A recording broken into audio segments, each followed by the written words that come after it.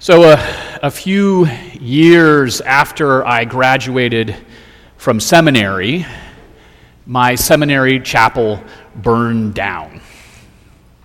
First, I remember how shocked I was when I got a call from a friend and a classmate telling me the news. But after my initial shock wore off, I then realized that despite the chapel's age, it really wasn't that great of a loss to the seminary. Besides some of the stained glass, it really wasn't a really pretty building. Actually, it could best be described as awkward. And what's more, its layout, it no longer fit its current usage. It had this really big space where the choir was supposed to be, and there wasn't usually a choir, and so it was just awkward. But then as the news sank in, I realized that the loss was not so much the building as it was the loss of a place filled with memories and associations. It may have been an awkward space, but it was my awkward space, filled with deep emotional and spiritual significance. It was the space that I instantly felt at home in when I visited the seminary for the first time. It was the space where I witnessed friends' babies get baptized. It was the space where funerals for several members of the seminary community took place. I remembered the sermons of my friends and my professors that moved me. And of course, it was the place where I got that one shot to preach to the seminary community. It was a place of prayer and dreams and hopes, of thanksgiving and lament. It was a space where I poured out my heart to God.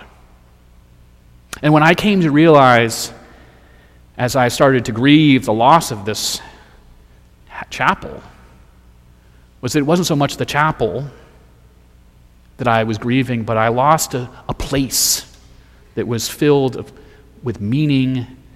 It was a space of my formation. It was a space that had become woven into my identity. And in some sense, its loss was a personal diminishment.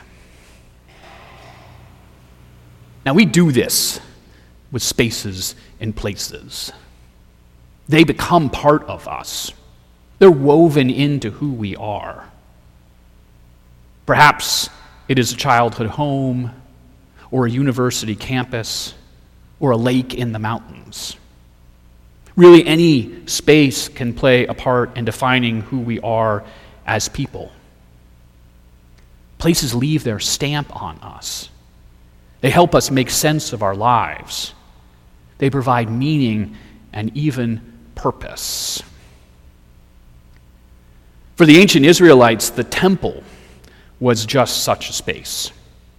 For you see, first of all, it was a place of magnificence and grandeur. It was massive.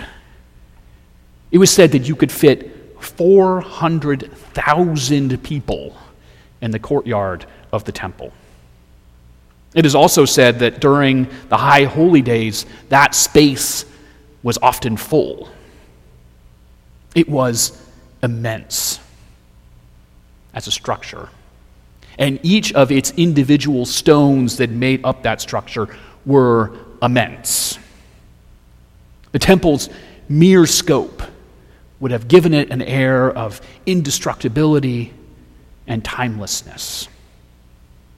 But what's more, when you add in the sense that it was a defining center of the ancient Israelites' relationship with God, then it would have been even more awe-inspiring. For the temple not only defined God's people as individuals, but as a people.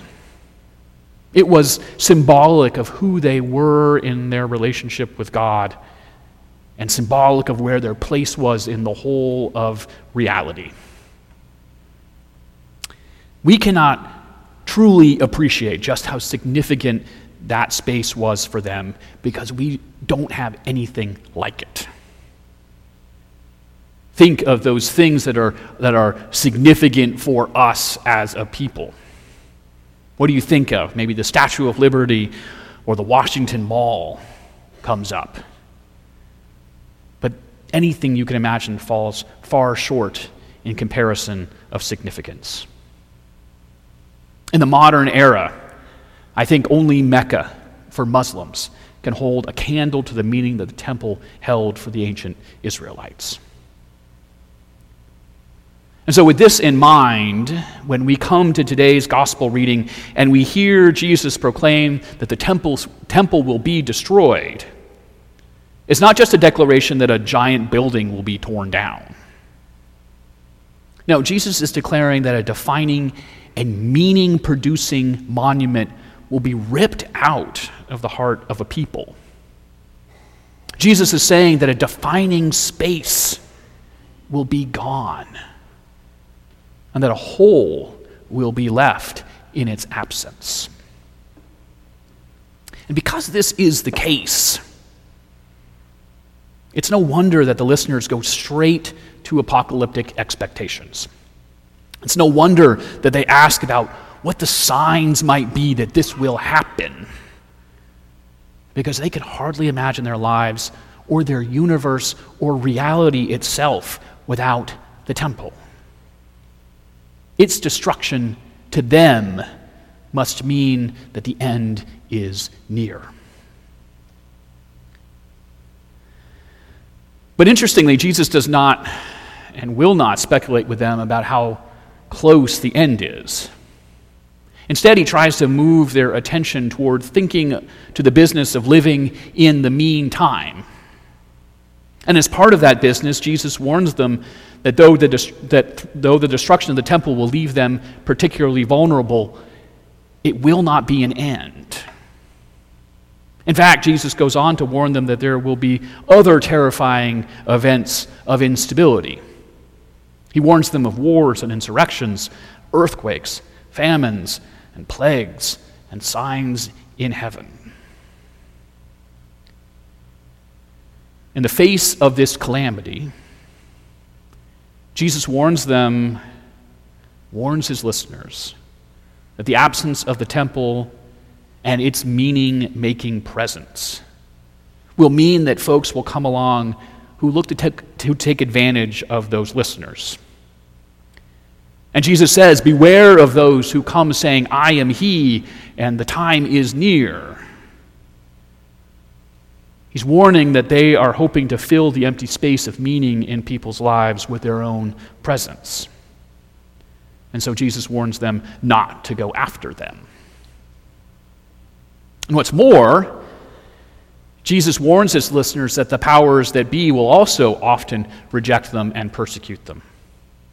Those poor listeners will even be betrayed by loved ones and family and friends. Some of those listeners will even be killed for living into their convictions. So look at how destabilizing all of this is. Jesus is telling his listeners, telling them and us, that we will face all sorts of catastrophes. But it's not just that. What's worse is that many of the things that we use to give us meaning and security will ultimately fail. Our temples will be thrown down, and our chapels will burn. Our government will be paralyzed by inaction, or our government will be corrupt.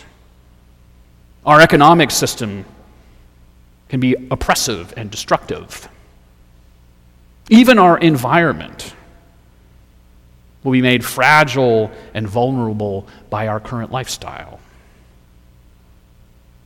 In the face of the disasters of this life, we will lift up those things that we hope will give us stability.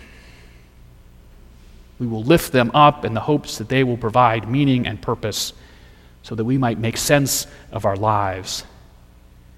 And Jesus is telling us that we may come to discover that they crumble and fall. In the face of this, Jesus tells us not to lose hope.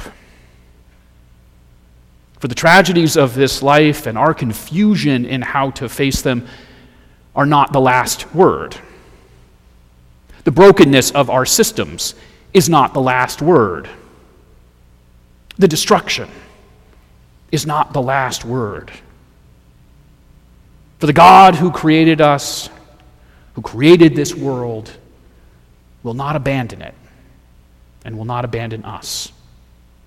The God who lovingly made us will not let us go. God is at work, often in strange and hidden ways, to heal us and to heal this world and to make us whole.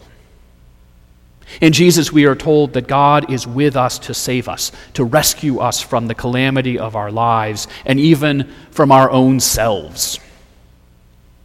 He assures us that though we might be betrayed or hated and even put to death, that not a hair on our heads will truly perish. Our lives are ultimately safe with and in God. For we are told Jesus saves, and God saves. And because this is so, Jesus invites us in today's gospel lesson to live into that good news. Jesus shows us how exposed we are, yes. And yet in the face of that exposure, Jesus invites us to act in faith and trust anyway. He shows us that in the midst of a crumbling world, we can rely on the one who does not and cannot crumble. He invites us to place our hope in God so that even in dark times we will be given words and wisdom that none will be able to contradict. Jesus tells us that he himself will give us the words and the wisdom that we so desperately need. Therefore, we are invited to testify. We are invited to speak out. We are invited to share our stories of good news. We are to testify for the cause of justice and peace in a world of war and violence. We are to speak out against the voices that are of hatred and enmity. We are to share the stories of good news with those who are losing their heart or losing their way.